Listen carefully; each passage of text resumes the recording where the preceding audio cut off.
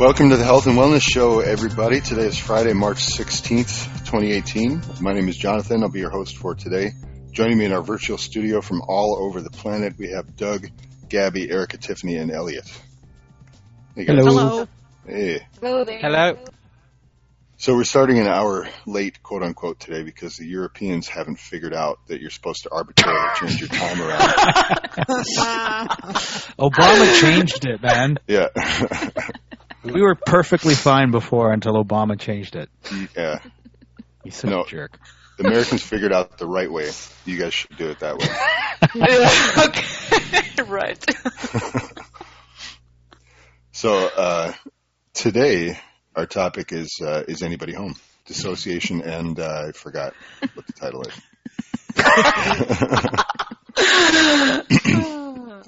So yeah, we just wanted to talk about dissociation. We might hear the term now and then. Also, not the same as disassociation. Right. Dissociation made that mix up quite a bit. Dissociation is like daydreaming, watching movies, playing games, even reading and meditation. So dissociation, what we wanted to talk about is it's not necessarily a bad thing. It certainly can be. It can be extremely bad, but it can also be good and even extremely beneficial depending on when and how you do it. It ranges from mild forms of disengagement to more severe detachment, the psychological trauma, things like that. But even talking about like addiction to, media or doing a certain activity, anything that's, unhealthy, I guess, is not in moderation, right? Depending on the context. Mm-hmm. So that's what we want to talk about. Disassociation is to distance yourself from somebody or something in order to not, be associated with that person. Yeah. So what we're trying to do, that person is yourself. It's probably not the best thing. Disassociate from yourself. No, we want to disassociate from negative dissociation. Right? Yeah. Yeah. So, I guess I'll confess first. I have a PhD, multiple PhDs in negative dissociation. Tell us all about it. So I have taken it all the way to having a multiple full cases of burned movies in my movie pirating days, which is beyond the statute of limitations. Legally. So it was more than 7 years ago. Legal pirating. Yeah. No one was harmed. Blockbuster is no longer in business. So,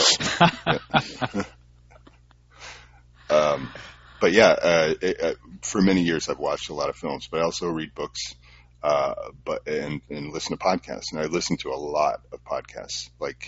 It's kind of like because I work at home, I work on the computer. A lot of times it's easy to do that and put something on and do your work. But then, of course, you have to concentrate, you have to turn it off. And so it becomes, at a certain point, it becomes a thing that you kind of have to manage. But I have taken it to the unhealthy extreme at times of setting aside work or setting aside obligations in order to dissociate because that was more comfortable, right? Mm-hmm. And so I try to recognize that now. Certainly don't succeed all the time, but I also still really like entertainment. And that's more complex than it sounds on the surface. And I'd love to get into it, but I don't want to talk about me the whole time. So what about you guys? You necessarily have to make a confessional, like you're so guilty of dissociating. That is something that all human beings do. Yes. Yeah. It's like it's built into us. We have to have some way of getting outside of ourselves in order to, I think maybe at one of its bases is that it's a way to empathize with other people. Sure. You have to be able to put yourself into their shoes. Sure. To a certain extent. Maybe we should define dissociation, because I don't think of dissociation that way. Yeah. Well, I'm thinking of dissociation like through watching a movie or reading a book or hearing a story. Mm-hmm. You have to be able to step outside of yourself in order to how do you call it? I guess empathize with the character that's in the story. Yeah. Well, I think that's one form of dissociation, but I usually think of dissociation. I think that humans actually spend maybe not most, but a significant amount of their time dissociated. At least children. It's kind of like, yeah, well, I mean, it's like, it's any time like somebody, like, if you're in the middle of a conversation, somebody says something that kind of triggers a memory for you and you kind of like go into that for a second and then you come back out. It's like, that's a dissociation, right? It's kind of like whenever you're not fully cognizant of what's in front of you and what you're doing at that point. Like while you're driving or something like that, it's like your mind starts going off into all these different places while your body just manages to stay on the road miraculously. I think totally, yeah. I think that's a key concept. Like maybe we should define the opposite of dissociation as well, so we have a better idea of what we're talking about. I would think about the opposite of dissociation is being embodied. Like you can feel literally the ground underneath your feet, the chair where you're sitting, basically like there's no veil of fogginess or anything between you and whatever stands in front of you. What do you guys think? I think those moments are fleeting, though. Yeah, I would agree with that as well. I mean, when you think about it, like how often are you kind of aware of like your weight on your feet or in your chair or something like that? Like how often do you actually kind of come to yourself and be like, oh, I'm here right now? Like never. That's I mean, specific exercises of grounding. Grounding. What we're talking about is something that people spend their entire lives trying to achieve. It's like one of the main goals of human existence is to be mindful in a consistent way. So I don't know if we need to take it all the way that way right away, because it's like, that's, I think, constant, actual, consistent mindfulness is possible, but you're talking about somebody who's worked at it for many, many years. Enlightened beings. Maybe not even enlightened, but just focused, right? I mean, there are people who I see who I consider have that quality, but there are very, very few of them. So I think like that should be a goal. But I guess I'm just trying to put it in context. If you don't mind, let me do the wiki here on dissociation. This is commonly displayed on a continuum. In mild cases, dissociation can be regarded as a coping mechanism or defense mechanisms in seeking to master, minimize, or tolerate stress, including boredom or conflict. At the non-pathological end of the continuum, dissociation describes common events such as daydreaming. Further along the continuum are non-pathological altered states of consciousness. So I think that's the key, is that it says it's involves a general detachment from reality rather than a loss of reality, as in psychosis. So psychosis being something entirely different. This is a temporary detachment. And I think in some cases that's appropriate. I mean, if you were, in order to be fully focused and mindful and present for every second of every day that you're awake, you have to have an extremely high distress tolerance. Because during those times you're going to run into stuff that you kind of, a normal person would have to dissociate from for a moment, for a minute, for 2 or 3, 5 minutes. But to be mindful through all of that, you really have to be a very strong psychological person. But not only, or not necessarily that, maybe we are just meant to dissociate, like it's an innate capability. And it can be hijacked for negative purposes, or it can be used positively. Yeah. Well, I think it's a survival mechanism too, learned in childhood. I think it's also one.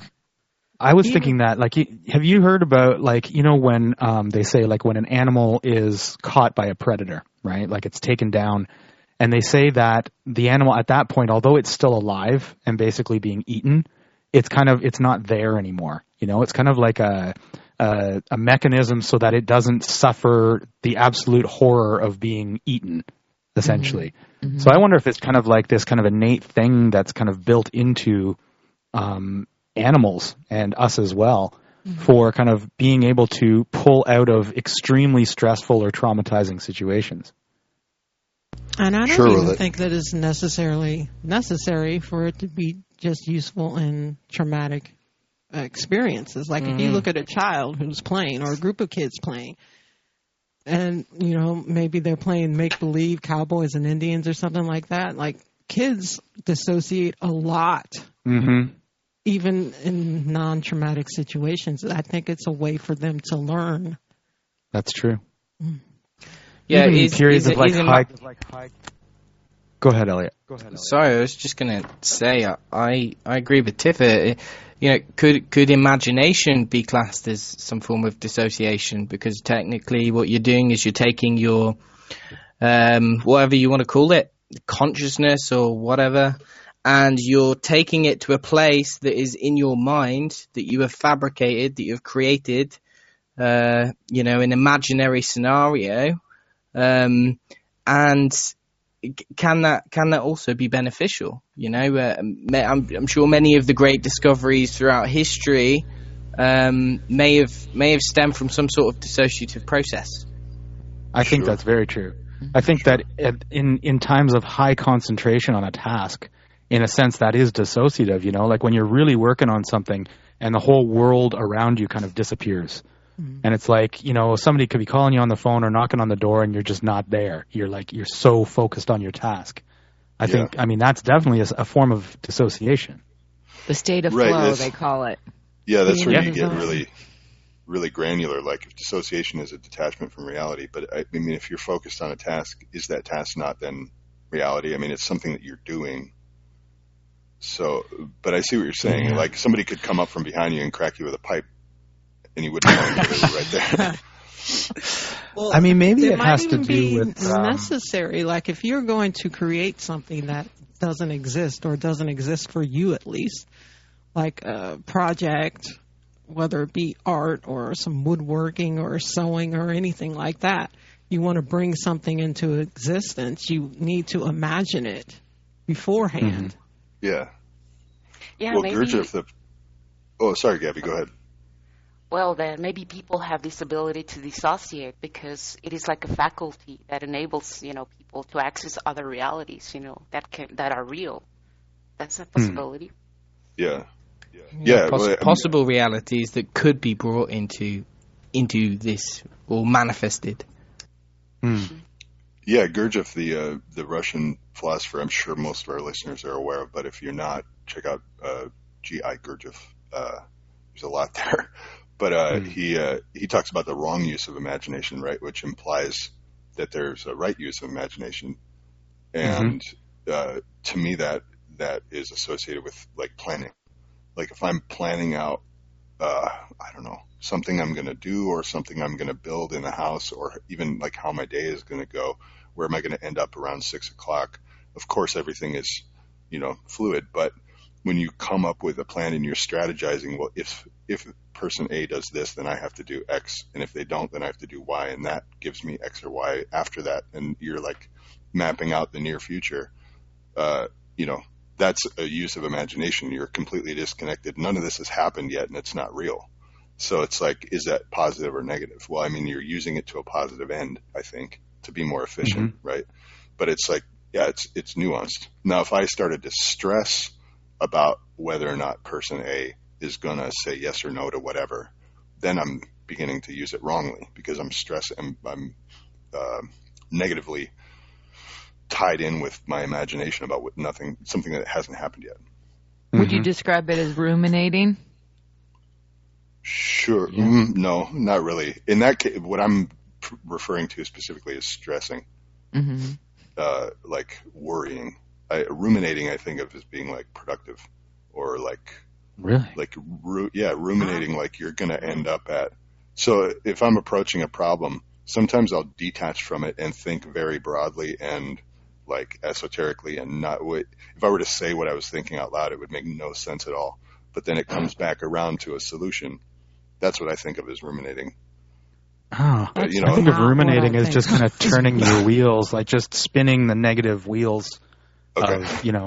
That's what I think of as ruminating anyway. Like just kind of consider it a more intense and prolonged form of worrying. Okay. Yeah, exactly. Gotcha. Worrying. Yeah.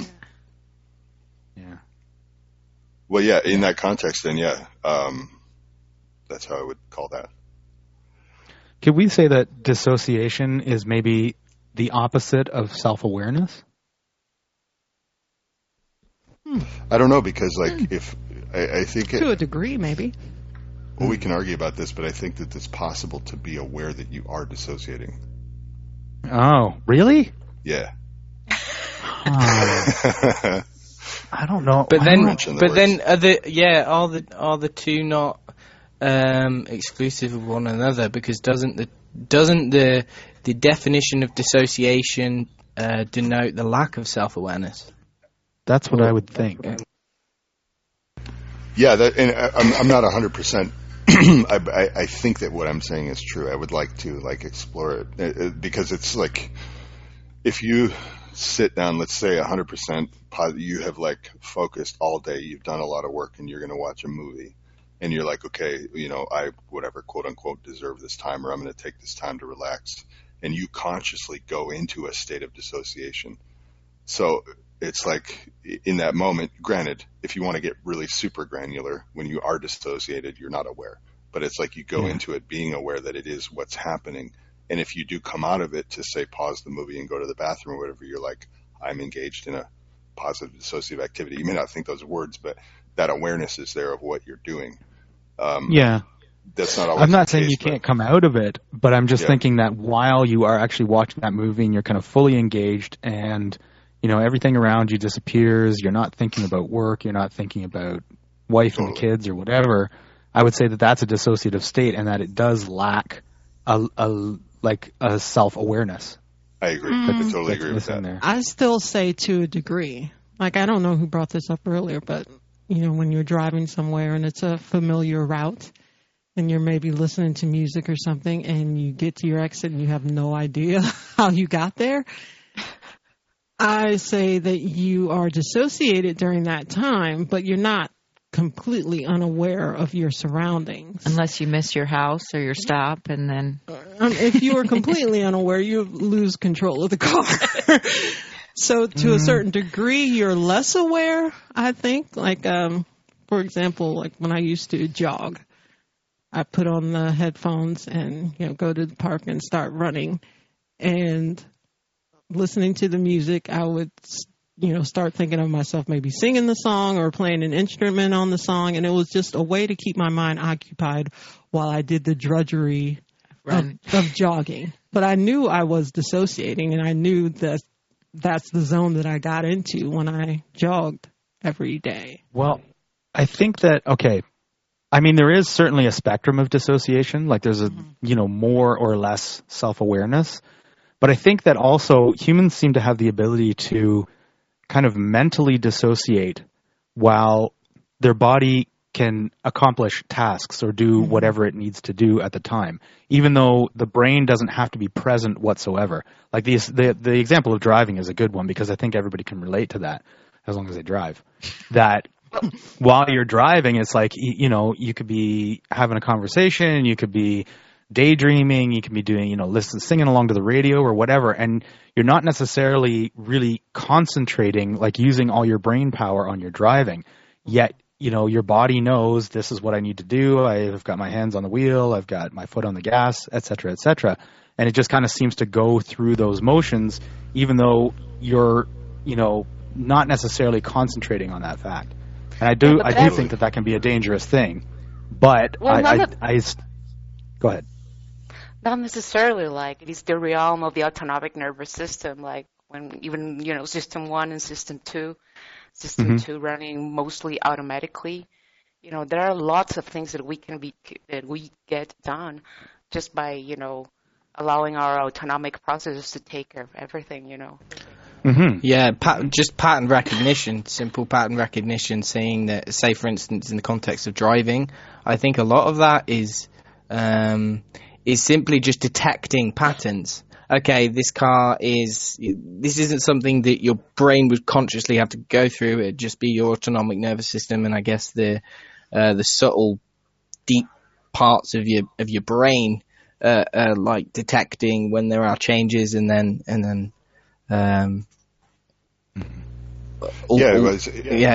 It's instinct, right? Instinct comes into play. So there's got to be some kind of connection there between instinct and dissociation. I think there, as neurologically speaking, there is, conscious awareness and unconscious awareness, or what we generally know, like I said, system 1, system 2. System 1 being like where you have to do like a mathematical equation that requires effort. You're engaged in your system 1. And your system 2 is more like automatic, like driving, you do that automatically. It comes like, natural. You don't have to think about it. Mm-hmm. But then when it comes to dissociation, it's like, it like overlaps between those two concepts, or, you can make them work, differently or towards an aim that can be negative or positive depending on the dissociation. Mm-hmm. Yeah.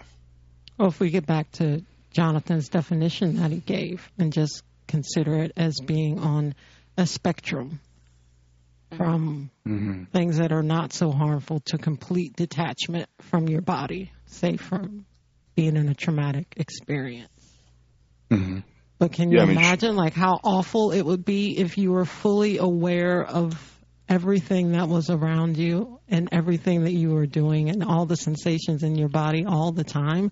I think that would be pretty terrible. Well, it would overload your emotional and physical nervous system. Yeah.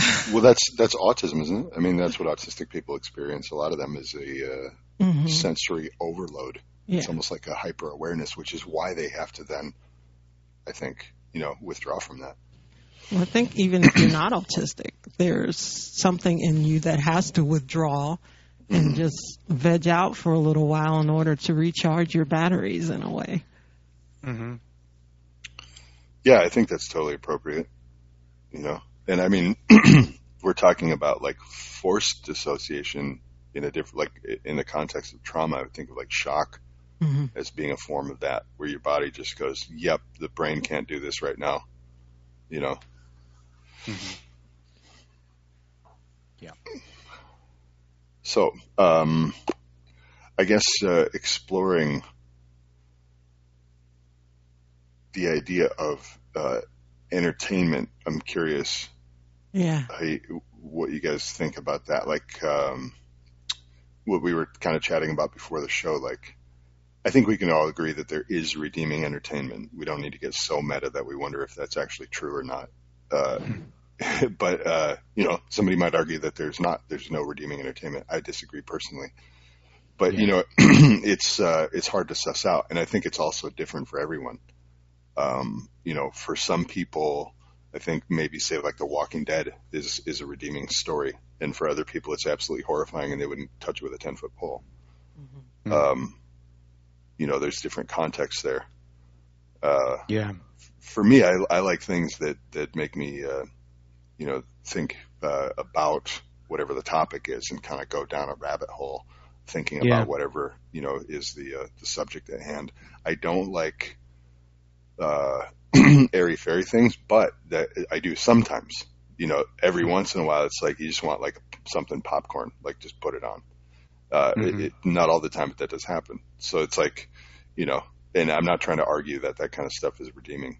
But then I think there are like pearls from swine kind of situations too, where you can draw out the redeeming values. Is it worth the effort? Sometimes yes, sometimes no. I don't know. It's a complicated thing. Well, even if something that you're watching has no value that most people would agree on, if you can discern what is valueless about it, maybe you've learned something and maybe it's not so negative after all. Yeah, well, there have been shows like that I've tried to watch in the past, like say there's one about lawyers in New York, and you're like, high intrigue. Okay, so you start watching it and you realize it's about glorifying assholes, and it's like, why am I, what's happening here? I don't resonate with any of this. So yeah, that does happen too. Like It's Always Sunny in Philadelphia. Sometimes the lesson is that it's not worth my time. Yeah, yeah, and that got me into a not really a semi-heated discussion with a friend of mine about the most recent season of The Walking Dead, which I have not yet watched and not sure that I want to, because it's like, sad shit happens in life. Normally, do I need to subject myself to a story that's about something that's so tragic I have a hard time dealing with it? is that really necessary? Because those things happen in my life. And zombie apocalypse. Yeah. No, you know what I mean? Like, yeah. I mean, death, loss, tragedy, things like that. Sure. And so this sounds weird, but I'm fine, quote unquote, with dealing with those things when they're a part of reality, because that's reality. Bad things happen, but I choose what to entertain myself with. So, is it, I don't know, because when we were talking about this, the response was kind of like, was sad story, the story's too sad for you. Like you can't like look at it. You have to look away. And like, no, that's not, it's like, do I want to look? And then that's the kind of the discussion that we got into about it. Mm-hmm. For me, retrospectively, I think the movies or TV shows that were most helpful in that, for positive dissociation involved like interpersonal relationships, and just seeing the dynamics, the bad guys, the good guys, the hero, the heroine, and how it all evolves. It teaches you a lot about, interpersonal relationships. Those are my favorite. Yeah. Mm. Yeah, I never used to have this kind of perspective about these things. I used to feel a little bit black and white about it, but I've come to learn that these, say if you're watching some sort of series or a particular movie, that it can really be quite beneficial to attempt to place yourself into the character's position and think about what you would do in that situation and what situations you have experienced that are similar to that. Or if you've never experienced anything like that, then it can be helpful to almost prepare yourself for if you were to experience that in the future. Mm-hmm. So it's almost like potentially learning the lessons of the characters without necessarily having to go through the experience itself. And I'm not sure whether that's entirely possible. Like, okay, if you see on a movie that the main character's loved one die, and then your loved one die, you're still gonna go through that whole experience. Maybe that wasn't a very good example, but what I'm trying to say is that I feel like sometimes it can be beneficial. It can be a learning experience to see the different scenarios, the different dynamics, and try to apply that to your own life, or to try to learn what you would do in that situation. I think that's a totally, very good point. Yeah.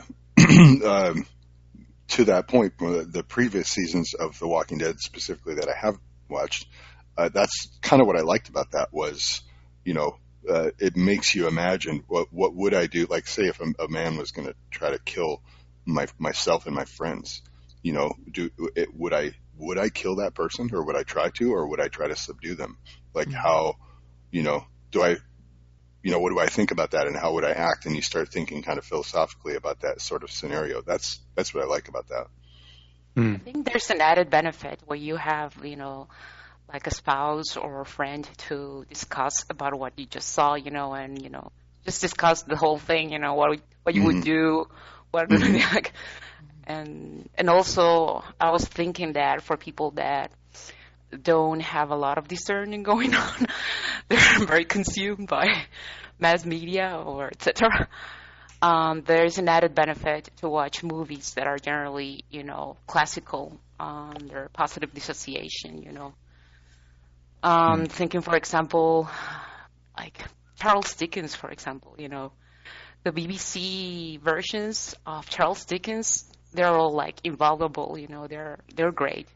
It is not the kind of thing that said, oh boy, let's go watch Charles Dickens, when there's like so much but, it's something for, if there's a person that is open-minded enough, why don't you give it a try? You'll be surprised, how it can really touch your soul, so to speak.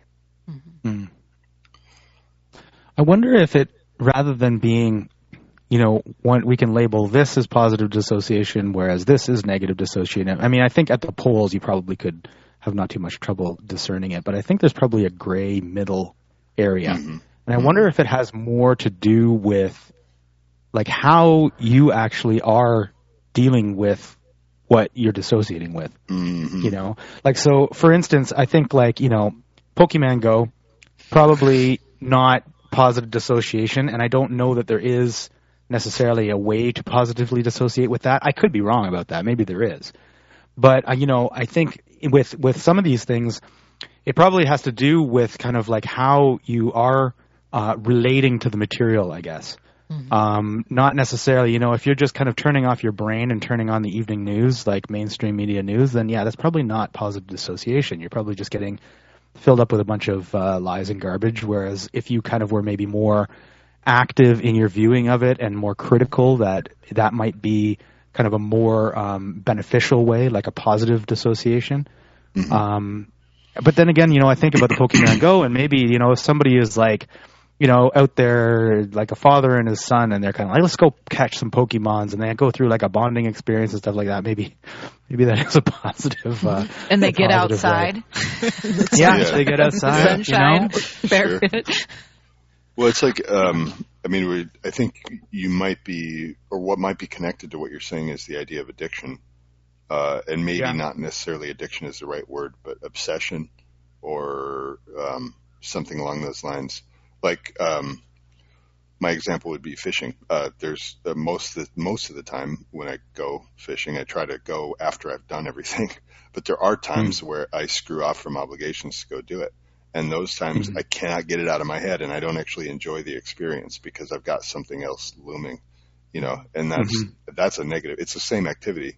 Everything is involved. The amount of time, you know, is all the same, but it has a different context.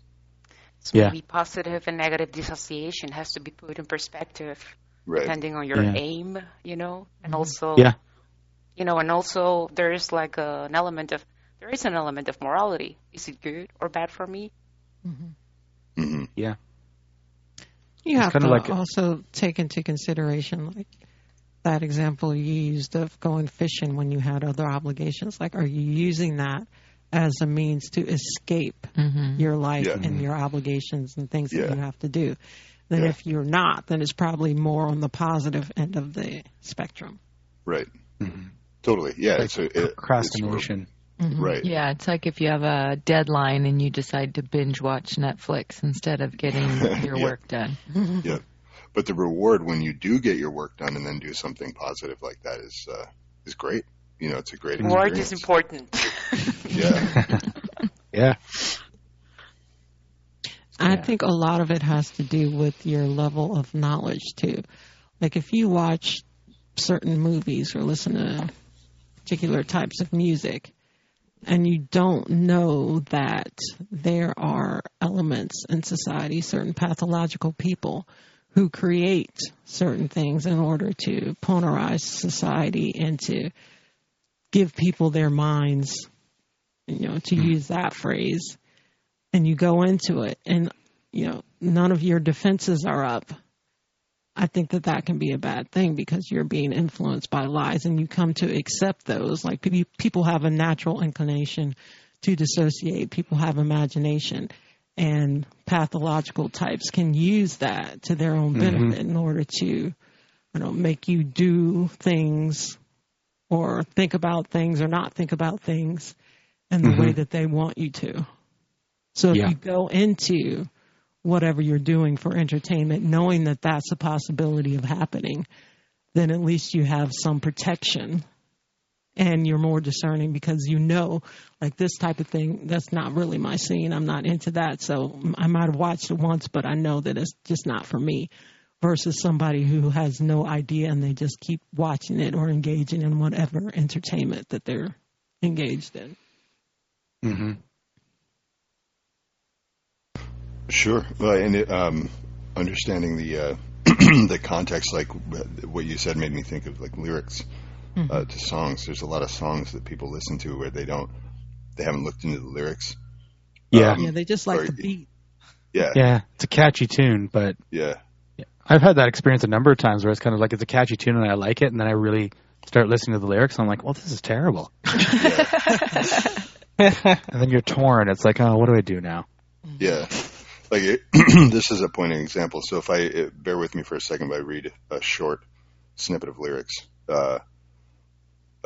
Don't try to fight the feeling because the thought alone is killing me right now. Thank God for mom and dad for sticking through together because we don't know how. Let's see. If what they say is nothing is forever, then what makes love the exception? Are we so in denial when we don't know we're not happy here? You don't want to hear me, you just want to dance. So it's like, that sounds like sad, right? It's a sad song. That's Hey Ya by Outkast. Yeah. The Hey Ya. So it sounds like a happy tune, right? But it's actually really sad when you get into it. But that's everybody hears that song on the radio and they're bobbing their head, but it's about a broken relationship. So I think it's kind of interesting.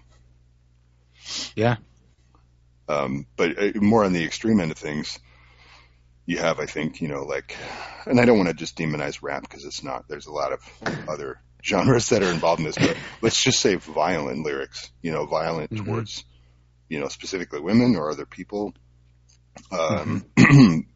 physically and emotionally violent language, stuff like that. That's become very normalized. And I include metal in that as well, and not just like hardcore music on the hardcore side of things, like, say quote unquote gangster rap or like heavy metal, but also a lot of emo music too. That's like, you might sound kind of innocuous, but it's really depressing.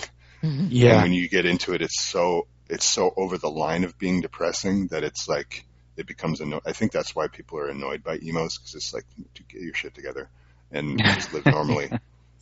But that's a huge thing. And I think there's a big subconscious influence there when we're listening to music or watching entertainment, like slapstick in film and TV has gotten to the point now where somebody, because with CG you can do so much, that splattering a person with a piano on the sidewalk and having their blood spray in 20 feet in every direction is like slapstick now. Oh. And people will laugh at that. And that, I think, is subconsciously very dangerous. And I totally going to make me sound like a prude to young people, but I think it is really dangerous because over time you don't realize the effect that has on the way you see and approach the world around you. Well, the same could be said about cartoons that children watch. Yeah. Violent. For sure. Yeah, violent. Yeah. Well, one of our chatters said, what about music without lyrics? And I have noticed, I don't listen much to the radio much anymore. My musical tastes are strictly grounded in the 70s and early 80s. But when I do go somewhere and there's songs playing like overhead, you notice it sounds all auto-tuned and atonal, and maybe even some of it's like they're not even using real instruments. It's all like synthesized. Well, they're probably not. It's probably all pre-recorded individually, and then they just mix it together, right? Mm-hmm. And what was this about the certain hertz that is used in music nowadays that some of the more geeky people could probably understand or describe better than I can? But music without lyrics, like the instrumentation itself, can have an effect on you. Oh, for sure.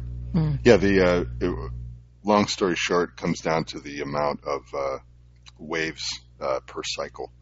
So if you have an even number of waves per cycle, it's more harmonious physically and mentally than it is if picture a sine wave and then like a set segment of time on that sine wave.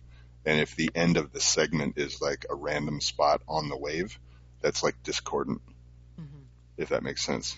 So same thing with like appliances.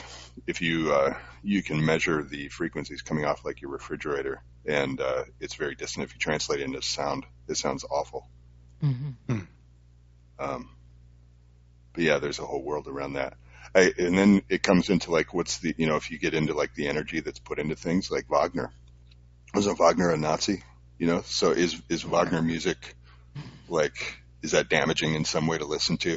Because he was thinking about the master race while he was writing it. It's a good question, actually. I don't know. If it isn't lyrical and it's not easily kind of translatable into, concrete concepts, you know, is the intention behind it? I mean, who knows what Wagner's intention was behind it as well, you know, but just the fact that he held those ideas, is that going to come across some way in that music? Yeah. Yeah, who knows? Or like, oh man, I can't remember his name now. Shoot, maybe it'll come to me. There's a famous painter in like the 1500s who is, you know, highly revered. It's really bugging me. I can't remember the name. But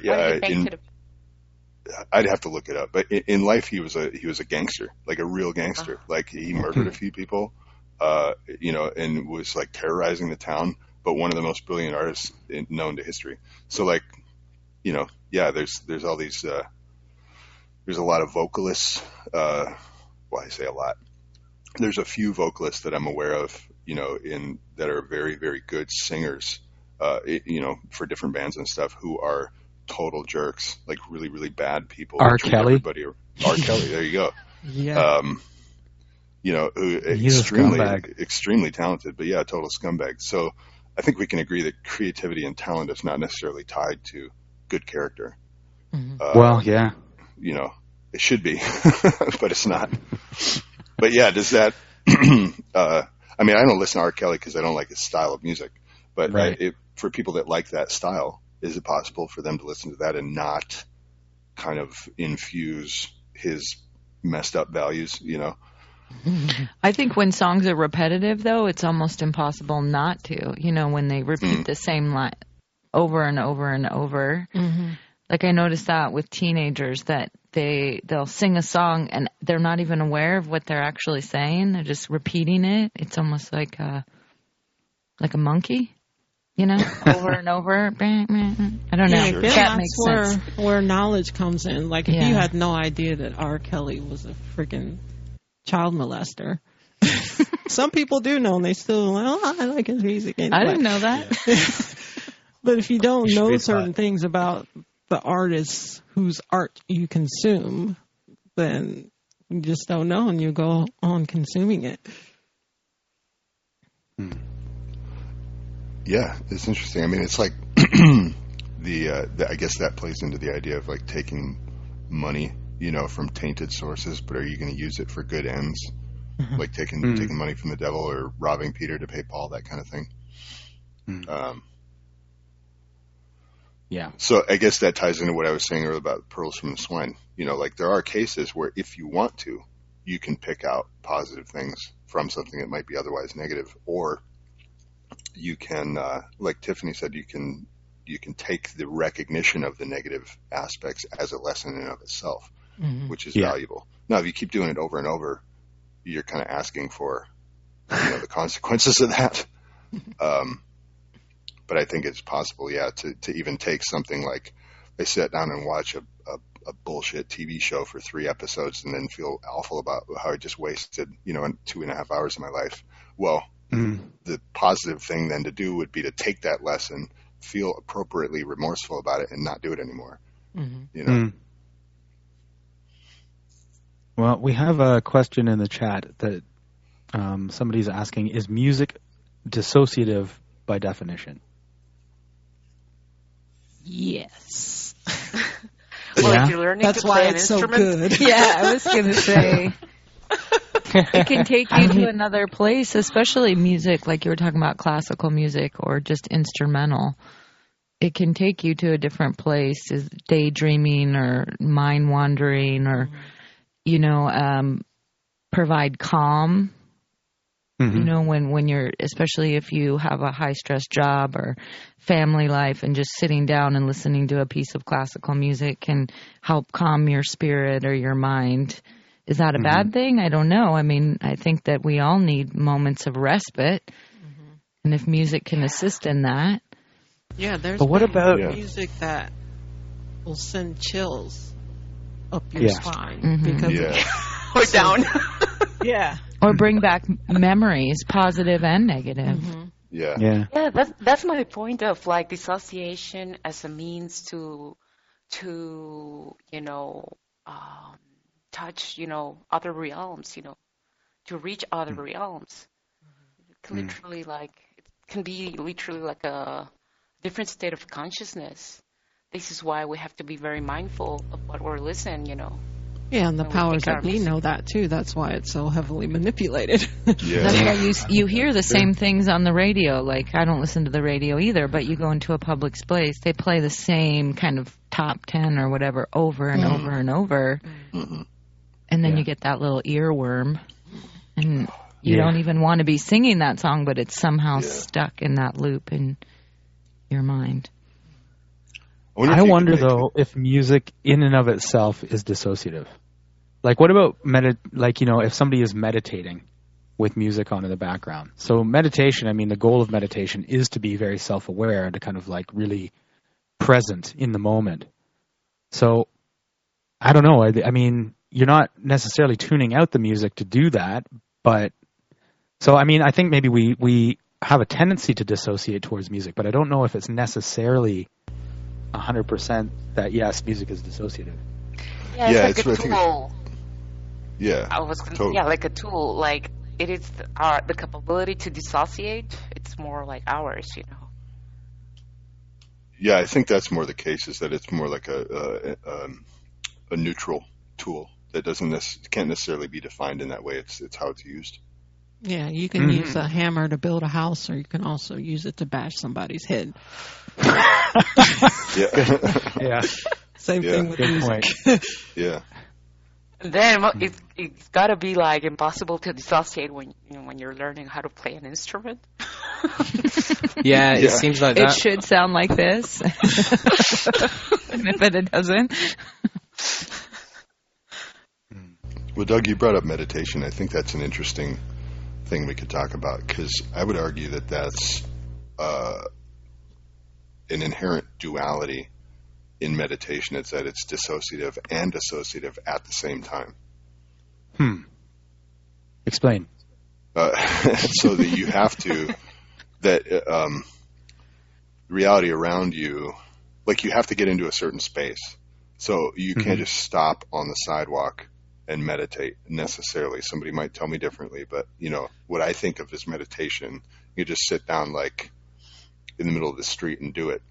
J.P. Sears says that's how you do it to get ultra spiritual. Okay. So I agree that that the goal of meditation is mindfulness, and when you're doing it, you are concentrating on being mindful, but you have to get away from reality in order to do that. Well, actually, some Tibetan monks actually went to meditate to the cemetery to see how well right, but that's still a quiet place, though. That's part of the point that I was bringing up earlier, is that those are Tibetan monks. They've dedicated their entire life to doing this. It's like a different thing. It's like saying that, my goal is to be mindful 100% of the time, but when is that going to happen, or do I think I'll ever reach that point? I have no idea. I'm not like. That's why they call it a practice. Yeah, exactly. Because sometimes, it could be a minute or 2 minutes maybe, and then the mind starts taking over and essentially disassociating for anyone who's tried meditation. Yeah.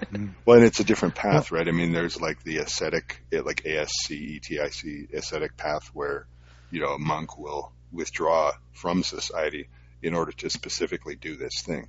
I think it's also possible to pursue those kinds of goals in daily life, but you are hamstrung in a certain way because you do have to take the garbage out. You do have to check the mail or answer phone calls. But that could be a meditation too. That comes back. Yeah, that's the thing. Like, there are traditions where the whole idea is to kind of reach that state while you are doing what you need to do in your life.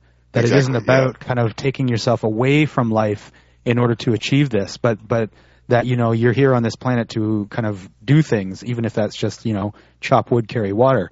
But, it's like you brought up Gurdjieff before. I mean, his whole concept of like self-remembering and self-awareness, it's kind of like that's what that is. It's kind of like having a level of self-awareness while you're in life. I totally agree. Also, just to point out, I think, please correct me if I'm saying this incorrectly, but that Gurdjieff said that only a limited number of people were able to do that. Well, yeah. And so that's why I'm saying, like, we can't necessarily expect everyone to have that goal in their life. I guess, I don't know. If I'm just talking about our listeners. Oh, sure. Well, you guys help straighten your shit up. Yeah. Yeah. Well, maybe a good example is our favorite breathing and meditation program, Areolas. You have to set aside time to do it. But you don't have to, like, retire from life, be a Tibetan monk or anything, or go to the top of a mountain. You can just do it, and just by breathing the specific rhythms in the program and using the seed, which is the prayer, as a meditation, as an anchor for your awareness, that can help you discipline your monkey, your mind, and be more aware at whatever level you are in your life. It's specifically tailored for each people's lives. And I think the seed is good too because it helps keep you anchored, as you said. So we all have that tendency to let our thoughts wander. At least I do. And I find that the seed brings you back to your breathing, to your eyes clear, your ears. It's almost like a reminder again and again when the mind starts to wander. Yeah, and for some people it's pretty difficult, and the seat anchor, but also body awareness while you breathe, it can be very helpful. I have to admit that, for me, even Areolas has been difficult. Yes. And I wanted to ask right at the beginning when you, Jonathan, you shared that you watch, like, lots of movies. I wanted to ask you, do you remember those movies? Can you, like... Not all the time. No, if I'm being honest. Yeah, not all the time. Because, I was reviewing my journal the last couple of weeks, like my journal of 10 years ago. And I had that habit of listing, the things I did for the day and the movies I watched. So it's like, I watched that movie. What? I was dissociated, all right? Or you watch a movie and you realize halfway through it that you've seen it. So that means you were dissociating while you were dissociating. Pretty bad, Yeah, there's a lot of movies that I've seen and books that I've read. There's plots I cannot remember. I know that I saw them and I read them, but I can't remember details about them. So where was I when I was reading it or watching the movie? Yeah, that's my question. Where was I? Somewhere else. Where do people go? Is there a specific place? Is it individual for every person? Is there, I don't know, what is that place? I think that's imagination, right? Then if imagination is also just a tool, it can either be good or bad or a spectrum in between. That you go to your imagination in your mind. It's like zoning out when you're driving, like we mentioned a couple times. Like, I guess if you were to say, where are you when that happens? Well, you're in whatever space you created in your mind, whether it's a daydream or a place of worry or a place of hope where you're thinking about something that's not what you're doing at the moment. That's kind of where your mind goes. So if you were in that movie and you don't remember it, you weren't in a place of ingesting, like, I don't know, consciously ingesting the story. You were like inhabiting the story in your mind, and so you weren't connected. And so that might be a reason why you don't remember. Well, it makes me think also be. Oh, go on. I was just gonna say, if it's something that happened quite a long time ago, then it could be that your brain has sort of decided that a lot of the information was quite irrelevant, and it's kind of just discarded a lot of that. I was been reading a book recently by a doctor called, I think his name's Matthew Walker, and it's called Why We Sleep. And he's talking about, I don't want to go too off the subject, but he's talking about during sleep, how essentially that's one of the functions, is that the brain is essentially combing through all of the irrelevant pieces of information and sort of scrapping them, and then forming or solidifying memories and things like that. And it, if you were to, like you were talking about before, all of the information input that is coming into the system is so overwhelming, and so the brain is only going to really want to pay attention to a small part of that, and then sort of get rid of the rest. And so even for the majority of the people, if you were to ask them what they did yesterday, they probably wouldn't be able to tell you. And that's not, I don't think that's necessarily a bad thing.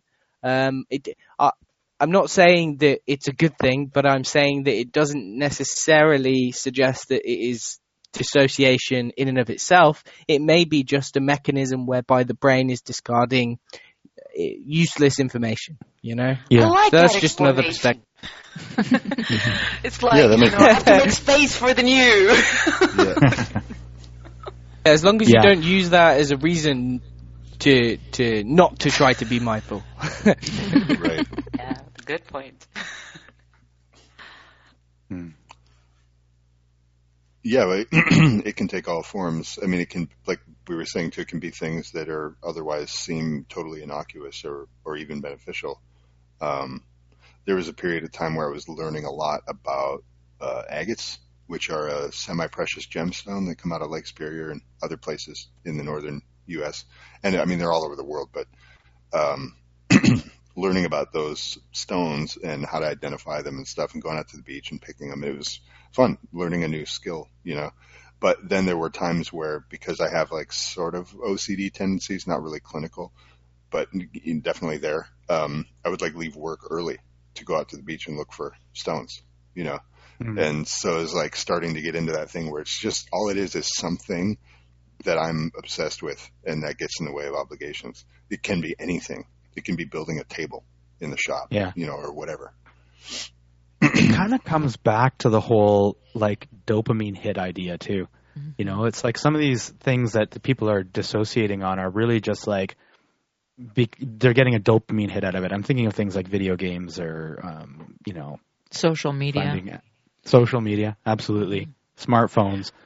Like those things they're kind of these little dissociation tools, right? Like it's like, oh, geez, awkward pause. How am I going to dissociate? Oh, I've got a phone in my pocket. Okay. And then kind of go into that and like, you know, get all those dopamine hits and all that kind of stuff. It's kind of like, I don't know exactly how I'm trying to relate these things here, but it's kind of like dissociation.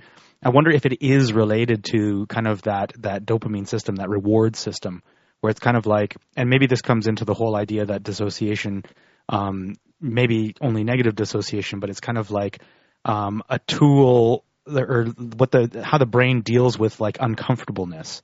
So it's like boredom or social awkwardness or something going on. It's kind of like I need to my brain needs to kind of take a pause and not deal with this right now. Or waiting for results of something or... Yeah, sure. like impatience. The thing that makes that negative, like say you have this fantasy where you're a rock star or a famous person or you won the lottery or something like that, and you spend a lot of time thinking about this, but in the end it's just an escape from your own dreary life and you're not really taking anything out of that. You're not learning anything. You're not applying any new knowledge in any ways that will make your life better. You're just leaving because you want to feel good. And that's what makes it negative. Yeah. There's kind of an addictive quality to it, too. It's kind of like you might at first just be kind of checking your Facebook because you're bored or something like that, but then it kind of gets to the point where that dopamine hit is required. And it's kind of like, it's like suddenly anytime that you're not doing that is when you're uncomfortable. And it's kind of like an escape from not being on Facebook. Sure. So I guess the key then would be to somehow consciously integrate our apparent need for that into your own life and still be productive. Mm-hmm. Yeah, that's the key. Or learn to kind of assess when you're doing it negatively and when it's for the greater good. Yeah, first you have to know that you're doing it in the first place. Yeah, exactly. You need a name. Hypothetical. You need a name. You need discernment. I really like, while we were on the topic of Russian philosophers, another one, Boris Moraviev. One of the things that he wrote about that was really impactful to me is the idea of inner separation and how you can separate the observer from the subject. So most people think, and we're getting into a super deep thing, so I don't mean to take it too far, but most people think of themselves as being a cohesive whole, which they're not, and neither am I, neither are you. Nobody is.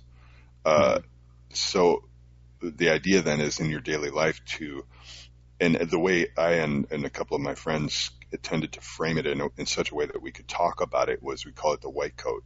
So it was like a scientist with a white coat on with a clipboard who is standing next to you throughout your life saying, it is now paying for the coffee.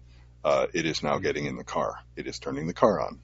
And it sounds very clinical, but what happens after doing that for some time is then you're able to say, oh, it is dissociating, and your observer kicks in while the automatic part is doing something else. And that, I think, is one of the keys into being able to do that so that you can catch yourself, because most people can't catch themselves in those moments. Yeah. That's why you have crimes of passion, people lose their focus. And it starts off where it's just kind of very quick, brief moments where it's kind of like coming to yourself, I guess, is a way of putting it. Where it's kind of like you realize, oh, okay, I'm doing this right now. But I think that with more practice, it kind of gets to the point where those moments end up being a little bit longer, or maybe more frequent. Yeah. And it's like you said, Eric, it's a practice. Like it's not, and I don't know that there's ever a final goal. Like, oh, I'm 100% self-aware all the time. Yeah. I won it. Maybe to bring it more down to earth, so to speak, it's like seeing it from a cognitive perspective. Like this is more like a top-down approach where you like self-observe, you use your cognitive resources to not be able to be controlled by, this crazy monkey that is in your brain, so to speak. But perhaps, not perhaps, it's like backed up by research, and experience. People who live in a perpetual state of traumatic experience, like developmental trauma, for example, they have a great difficulty using these cognitive resources. They're just like constantly, not only dissociated, just like completely broken down, so to speak. And in these cases, there are other tools that can help, For example, neurofeedback has been very helpful for a lot of people with developmental trauma. So that's another interesting thing to bring in this dissociation topic, Definitely.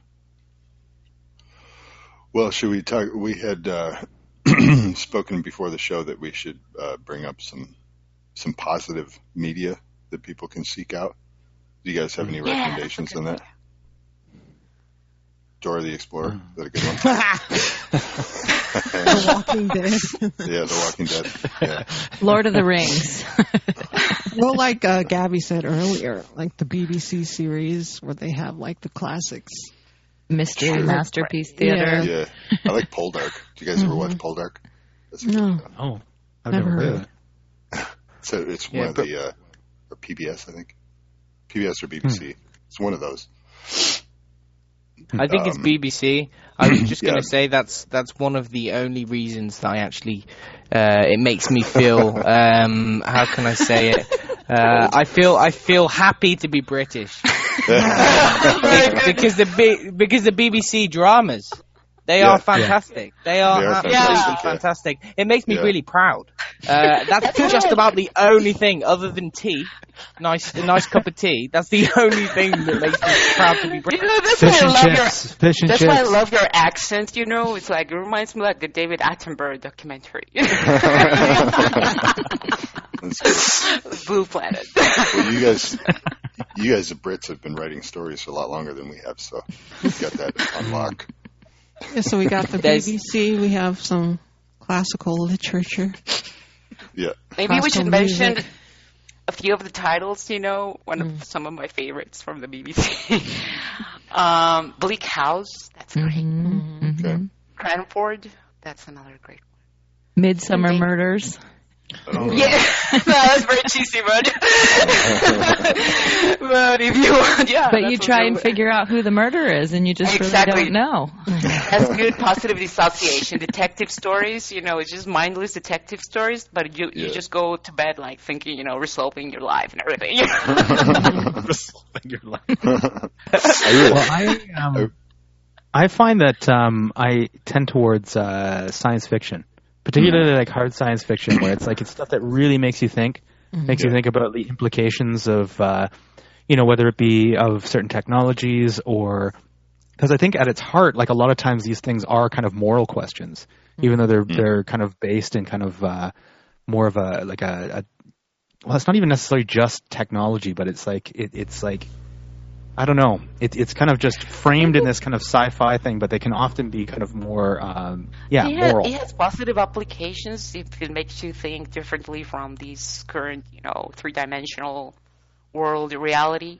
But I think interrelationships, relationships, it's just, it has like a more powerful message. It's a positive dissociation because it's all dynamics that, that makes up people's lives, Yeah. Yeah.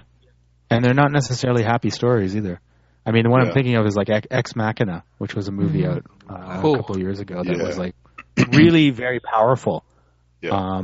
Science fiction, and it had me thinking for a long time after watching that. Is this a robot has to prove it's artificial? Oh yeah, that was very good. Black Mirror, I think, is quite redeeming. Honestly, and Electric Dreams. We were talking about that before the show. Is on Amazon. It's based on Philip K. Dick's series, "Do Androids Dream of Electric Sheep?" That one is really good. It's very similar to Black Mirror. It's like vignettes. But it makes you think about where we are in history and culture and what we're doing wrong. What could we do? Like one of my favorites from Electric Dreams is the autofac that humanity built to make everything more convenient for itself. It's a factory that makes everything, right? And it makes it and distributes it so humanity can just kind of live and have everything made for itself. Well, the world goes to crap as a result, and the autofac continues to deliver goods. So at the point at which people get sick of it and try to shut it down, it says the autofac must have consumers, and so everybody else is going to die if you're not going to consume the goods that come out of the autofac. So those kind of lessons, I think, are good, to watch and think about and get involved in your mind, and how do I apply that to my life? The Man in the High Castle, I think, is excellent. Absolutely excellent. It's very well written. The story itself, the original story, is great, but the show they did on Amazon, they nailed it. I think it's really good. It's historical fiction. It's based, long story short, what would happen if the Nazis won World War II and then they took over America. So the eastern United States, east of the Rockies, is the Fourth Reich, and west of the Rockies is the extension of the Japanese Empire in this story. And it's but it's modern. It's set in the 60s. So what are the 60s like if America is ruled by the Germans and the Japanese? And so, your Joe Blow police officer is wearing a Nazi armband. It's that kind of thing. And it's like, it takes you out of your current context and puts you in something else that makes you think about what your life is like. I think that's, applicable in what you're saying about science fiction. That's why I also really like sci-fi. Yeah, that's the reason I really like it too. Also like dystopian sci-fi, like dystopian futures, or you have to put yourself in the shoes of the main character and try to figure out like what would you do in that situation. Like I love that movie The Road, but it was such a bleak and horrible movie. It really made you think. Or Children of Men. That was another one. I love movies like that. Children of Men. Yeah. The end of the world movies, similar to The Walking Dead, where the main characters kind of come across some various scenarios which would probably never take place in our modern day world, or as it is now, but they can allow you to sort of get to a place in your mind where you're trying to figure out, okay, how would I do that? In an example, say like if the floor just split into two and you had to jump across. But then you had to decide who you were going to save. You know, you had a baby in your hands, or you had like your wife and your kids, and you had to choose. I mean, that's like that's a funny example, but you know what I'm saying. Totally. I think it's you can apply the lessons from those kind of shows to stuff that actually exists in your life too. It's like one thing from The Walking Dead that makes me think of the concept of trust. You know, how and why do I trust people? Do I or don't I? You know, and if I don't, is it legitimized or am I being paranoid?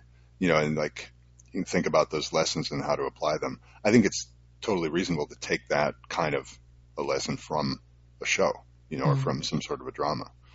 Or like, how can I develop my knowledge so well that I can read people without having to know them for years and years and know whether they're trustworthy or not? Yeah. No, I know I mentioned this before the show too, but sorry, Gabby, what were you going to say? No, you go ahead. I would like to make an argument that Queer Eye for the Straight Guy is a redeeming show. Yes. Specifically the new one. I wasn't very familiar with the old one, but Netflix re-released Queer Eye for the Straight Guy. But what it is a group of 5 gay men who go around and they make over straight men. So it's gimmicky. It is what you think it is. So they're like NASCAR dudes, you know, a guy who's been married to his wife for 30 years and they don't there's no passion in their relationship anymore and that kind of thing. My argument for it is, though, it seems very campy. I have discovered that at the end of the episodes, I'm thinking about compassion, understanding how to get and keep my life together, how to take care of myself, how to present myself to the world and to the people I love. You know, am I giving back the investment that other people give to me?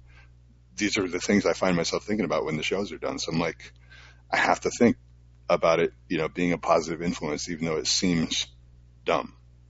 So that's my argument. And is that like a reality TV show? Yeah. Yep. So like the people, you know, they pick the subjects and they pick them to be interesting, right? So like the NASCAR guy or the cop who's got a big gut and eats donuts all day and doesn't take care of himself. And the funny part about it is it's the gay guys with people who are usually either really uptight or straight up homophobic, and they just have to get over it to do this show. So like those kind of things I think are fun.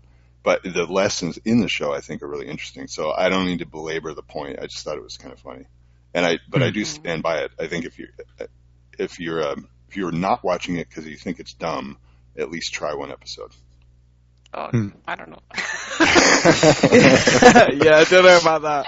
How about books? Are there any recommendations? Well, it's like, so one episode was a guy, so mostly the subjects are straight guys, but one was a gay man who was not out yet to his mom. And so in the episode, he came out to his mother, and it was this really emotional moment. And she was like, "Son, I don't care. I love you." You know, and I was just like, "This is great." Like, you know, but of course I'm positive. I'm not associated. I'm dissociated. But I also, in retrospect, I can look in and see that the emotions were positive. The outcome was positive. You know, I thought now more about how I should be more compassionate and understanding of other people. That's my point. Mm-hmm.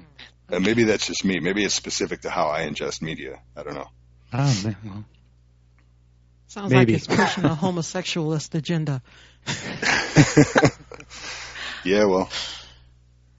But I haven't seen it. So, it's fun. Anyway, it was meant to be a joke, but I do think it's that I would actually make that argument. You mentioned Lord of the Rings earlier. I think that's one of the main, honestly, like one of the top ones, talking about like archetypal redeeming stories. Mm-hmm. I think Lord of the Rings is right. Overcoming challenges, journey. Yeah. The hero's journey, yeah. Mm-hmm. Yeah. And that's another thing. Pretty much every story that's based on the hero's journey is redeeming in some way, right? Because that's the archetype of conquering adversity. That's why everybody loves superhero movies so much. Totally. That's true. That's another one too. I do love me some. Yep, totally into it. The what's the Marvel, the show? Why am I blanking on the name right now? Not Avengers, but Agents of S.H.I.E.L.D. Agents of S.H.I.E.L.D., yeah, that is a great show. I love it. It's totally campy. I've never seen it. Oh, man. You have hours of wonderful association ahead of you.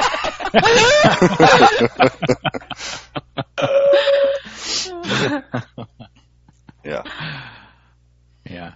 I do like me some superhero movies, so. Yeah. Good. Daredevil, even, while violent, I thought was quite good. Yeah, I did too. Yeah.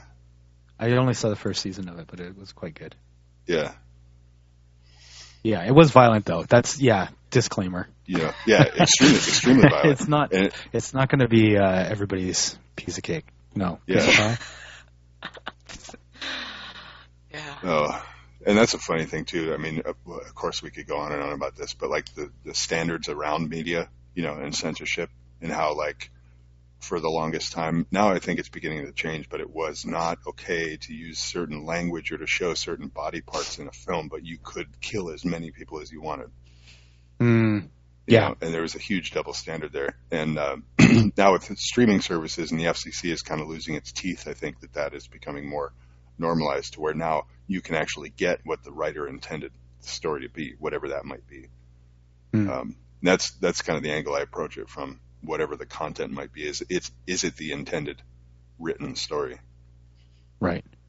Yeah. Anyway, South Park.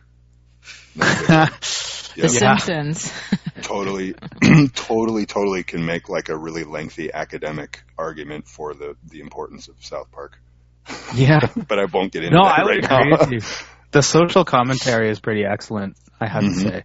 Mm-hmm. Yeah. So. And the fart jokes, also great. Yeah, also great. Yeah. All right. Well, I think we are coming up on our time. Should we go to Zoya's Pet Health segment for today, and then we'll wrap up when we come back? Yeah, it's on animal spies. Ooh.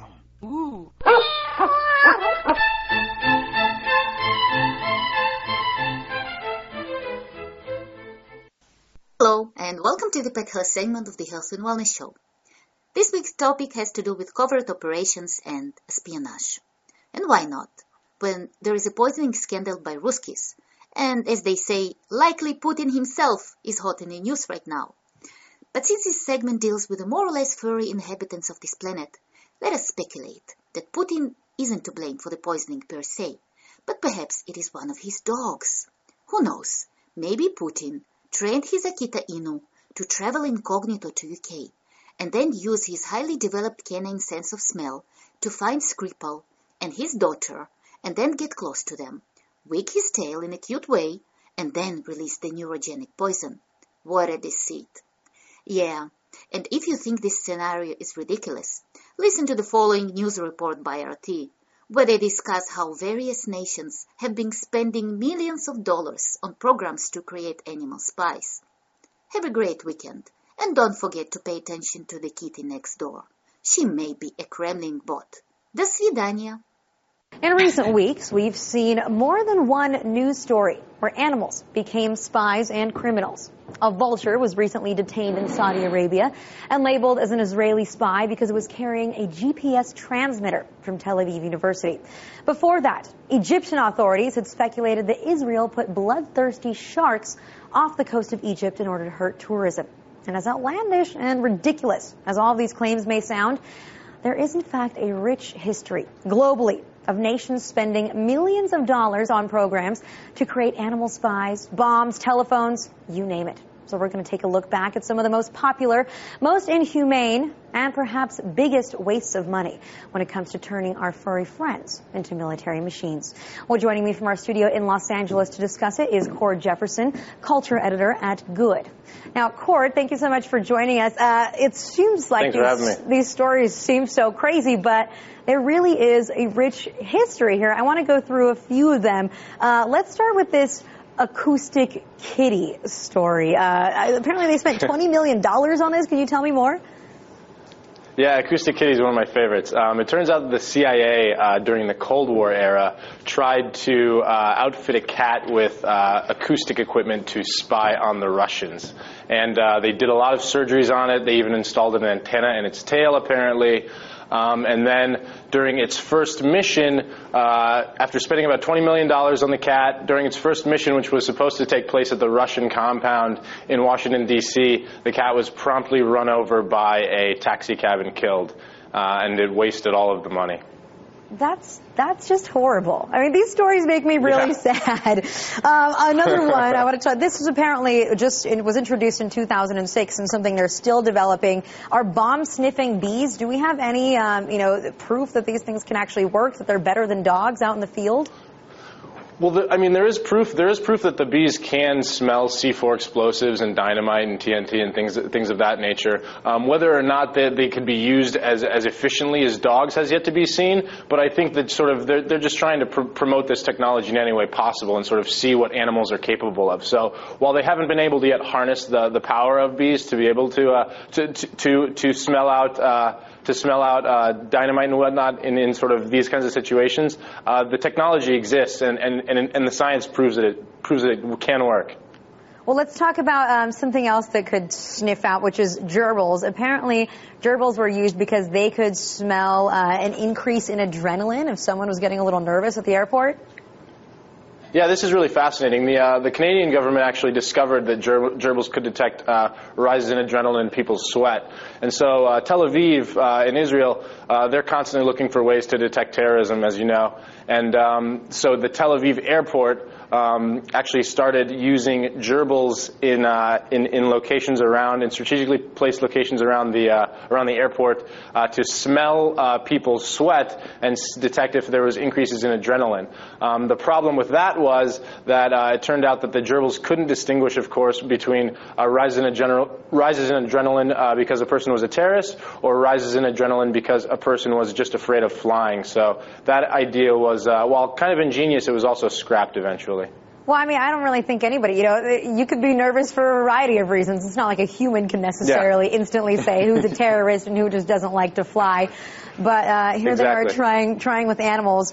I want to go on another one that was something we've actually covered on this show before, which is using killer dolphins to perhaps get spies in the water. And I know sea lions, we're still using this technology, right? Mm-hmm. Yeah, actually, there are dolphins patrolling a naval base off the coast of Washington State constantly, 24 hours a day. The technology that they have with dolphins are actually, I mean, speak of ingenious, it really is amazing. Dolphins are very smart, they're very fast, and so using them to patrol oceans and to patrol the ocean around a ship and also to patrol a naval base is actually pretty amazing and very feasible.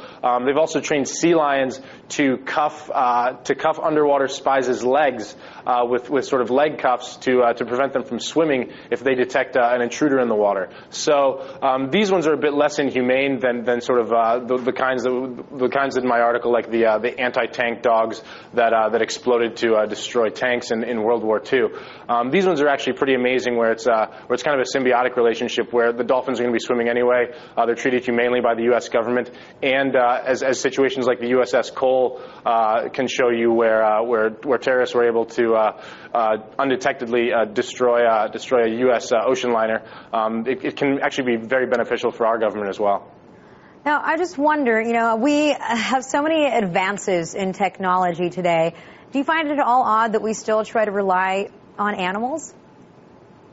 I think that in some ways it is odd, but also I think that there's some truth to the saying, if it ain't broke, don't fix it. And dolphins are doing a great job right now of patrolling the ocean for us, better than any technology that we've been able to come up with. And so I think that asking them to do these jobs for us, as long as we treat them humanely and as long as sort of they don't hate it, I don't think that there's anything wrong with that. I think that sort of once we have technologies that emerge that are able to do these jobs better, then let's let the dolphins go. But as long as it goes now, it isn't as primitive as it sounds.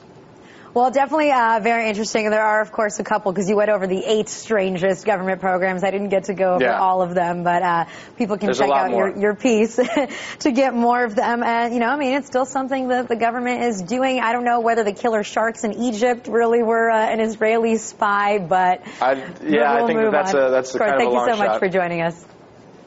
Thank you.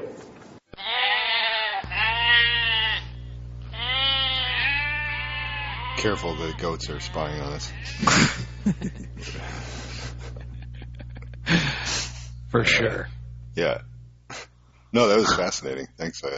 I found myself wondering if, so at the beginning, did it say it was a vulture that they declared an Israeli spy? Or like a pigeon? I didn't catch what bird it was, but I thought it would be really funny if you could make a legal argument that the government had declared, say, vultures to be sentient because they had said that it was a spy, and spy would have to have some sort of intent. I don't know, it's just a funny thought. But it's pretty fascinating, yeah. We've been we got a new puppy in January, and have been raising and training her, and she's incredibly smart. I can see totally how a lot of this, is possible. I've never encountered personally some of the highly intelligent creatures like dolphins or elephants or anything like that, but yeah, when you come across a really smart dog, when they seem like they actually understand English, it's really weird. Yeah. Definitely. Anyway, that is our show for today. So I'd like to thank everybody for tuning in. Go out and, watch out for what you're watching, I guess. Watch yourself what you're watching. Yeah. Keep an eye on your awareness and your presence, whether or not you're here now. Everybody say the Ram Dass thing to be here now, right? Be here now. Yeah. All right, cool. Well, we will be back next week, so thanks to everybody in the chat. We had a pretty busy chat today, so that was cool. We will see you next Friday. Bye. Bye. Bye.